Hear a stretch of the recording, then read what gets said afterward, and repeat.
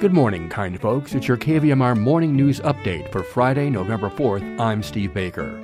Theft of wire was the apparent cause of the Comcast Xfinity blackout this week.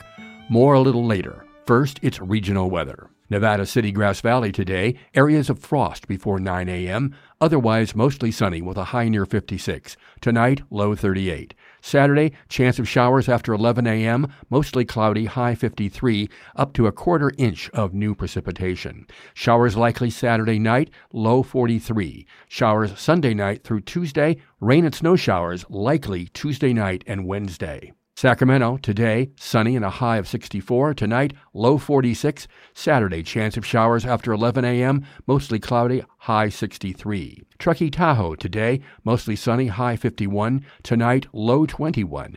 Saturday, chance of showers, partly sunny, high near 47. Saturday night, breezy, rain and snow showers likely, snow level 8,100 feet, little snow accumulation. 2 to 4 inches of snow Sunday night. Placerville today, intervals of clouds and sunshine, high 58. Angels Camp today, a high of 61 and some clouds.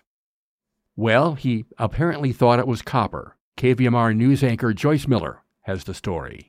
According to the Union newspaper of Grass Valley, Marysville police arrested a 26-year-old man on suspicion of allegedly cutting and removing wiring from Comcast that led to extended phone and internet outages Wednesday in Yuba and Nevada counties. A wide swath of Comcast Xfinity customers had service interrupted at about 7:10 a.m. Wednesday. About 3 hours later, Marysville police were alerted to a possible wire theft from Comcast. The union quoted law enforcement officials as saying a large cable was cut and stolen from an area near the Yuba County Sheriff's Office. Marysville police officials said in a statement, this caused phone lines and the internet to be down across Yuba County and Nevada County. They estimated the damage could cost Comcast an estimated $100,000. A search led to an apartment complex in the 1100 block of Ramirez Street, where police located a suspect, 26-year-old Javier Chacon,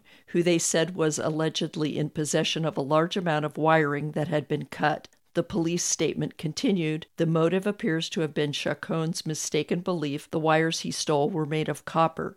Chacon was arrested and booked into Yuba County Jail for felony vandalism, grand theft, and felony malicious injury to communication lines. Thanks, Joyce. CAL FIRE Unit Chief Brian Estes has announced that effective yesterday, a burn ban has been lifted across the Nevada Yuba Placer unit. Those possessing current and valid agriculture and residential burn permits can now resume burning on permissible burn days. Those wishing to obtain a burn permit can visit burnpermit.fire.ca.gov. At the site, folks will be required to watch a video which goes over safety tips and requirements for burning. After viewing the video and filling out the required fields in the form, a residential burn permit will be created. Now, the cities of Grass Valley and Nevada City wish to remind residents that ordinances that prohibit outdoor burning remain in effect year-round within the city limits of each municipality. Any person found violating provisions of these ordinances shall be guilty of a misdemeanor and may be fined. Air quality control enforcement officers may also be called to any reports of illegal burning and may issue additional citations and fines. City residents are encouraged to use alternate means of yard waste disposal, such as using green waste containers provided by Waste Management, hauling materials to the Courtney Road landfill, or taking advantage of city and county-sponsored green waste collection events. Nevada County Transit Services is partnering with the Nevada County Elections Office to offer free fare days in conjunction with the November 8th Election Day. Nevada County Connects route buses and Nevada County Now Americans with Disabilities Act paratransit services will provide fare-free service on the following dates: tomorrow, Saturday, November 5th, Monday, November 7th, and official Election Day, Tuesday, November 8th.